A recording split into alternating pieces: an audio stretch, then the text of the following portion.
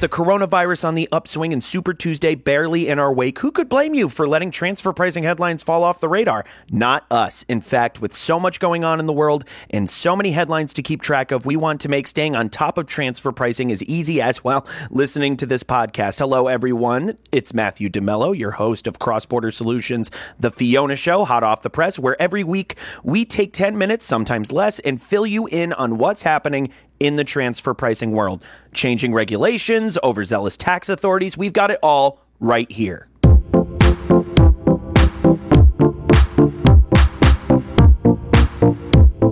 In Belgium, the crackdown on base erosion and profit shifting is kicking into high gear. On February 25th, the Belgian Tax Administration published a circular letter, that's number 2020 C35 for those of you who want to be picky about it, which confirms the tax authority's commitment to the 2017 OECD transfer pricing guidelines. The circular builds on two earlier drafts and clears up confusion about how the BTA feels about things like the arm's length principle. They love it and they want it proven in real-time reality. The circular also offers guidance on how to treat intangibles, mostly like the OECD suggests, but the BTA plans to scrutinize DEMPE frameworks.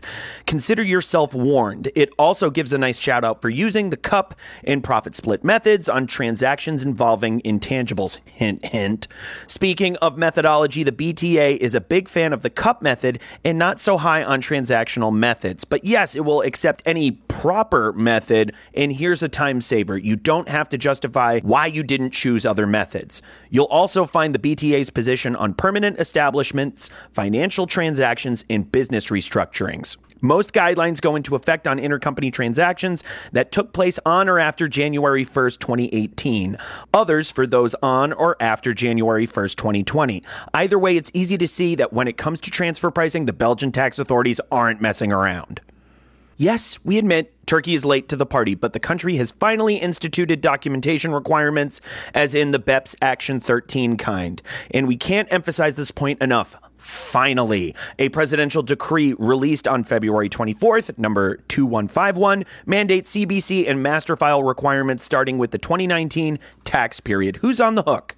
Multinational companies with net sales and assets greater than 500 million Turkish lira. That's roughly 74 million euros.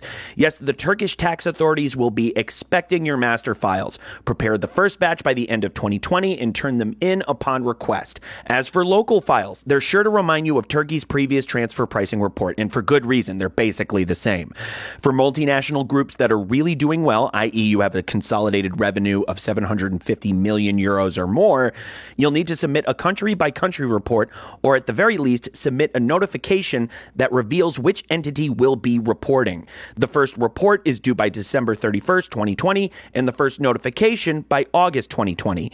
Aside from the documentation requirements, the decree added a few amendments to existing transfer pricing rules, the elimination of transfer pricing methodology hierarchy, and relaxed penalties when proper documentation is in place. Take the hint already. If Turkey just added a lot to your plate, sorry, but maybe there's this transfer pricing software that can take care of it all for you. I don't know. Catch my drift?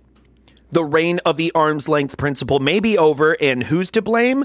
The Tax Cuts and Jobs Act. That's at least how Michael Keane, the deputy director of the IMF's Fiscal Affairs Department, seems to see it. During a February 28th keynote speech at the annual International Fiscal Association U.S. branch meeting in Boston, Keane noted some chips in transfer pricing's principal foundation. He mentioned that over the years, experts have talked about modest changes to international tax, but in more recent years, there's been, to paraphrase him, quote, an avalanche of new ideas and proposals, and the TCJA has been a part of that. Years ago, dissing the arm's length principle was considered sacrilegious, yet now you can't help but question its future. Keane observed keenly, that the U.S.'s global intangible low-taxed income rules and the OECD's Pillar 1 proposal both reallocate profits in a way that renders the arm's length principle useless, and the TCJA may have helped pave the way to the OECD's unified approach. I mean, it certainly didn't stand in the way. Well, that's what's up in transfer pricing this week. Subscribe to this podcast on Apple Podcasts or Spotify, and you can stay on top of transfer pricing the easy way every week. While you're at it, check out Cross Border Solutions' Anchor podcast, The Fiona Show, which dives deep into transfer pricing issues with exciting expert guests. I'm Matthew DeMello, and they let me host and engineer this podcast. Executive producer Marilyn Mitchum-Strom writes our scripts. Catch you here next week when we'll be back with more transfer pricing news hot off the press.